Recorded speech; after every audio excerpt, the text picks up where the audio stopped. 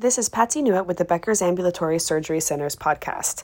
Today I'm going to discuss how the $3.9 billion Amazon One Medical deal could affect medical group acquisitions.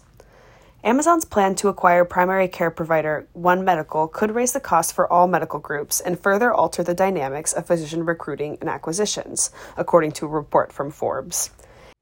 Independent physicians should be prepared for an entirely new dynamic when it comes to prospective buyers, the report said. The new market will include unconventional buyers such as larger retail companies, and there will be a bigger push towards consolidation as more buyers look to buy physician practices.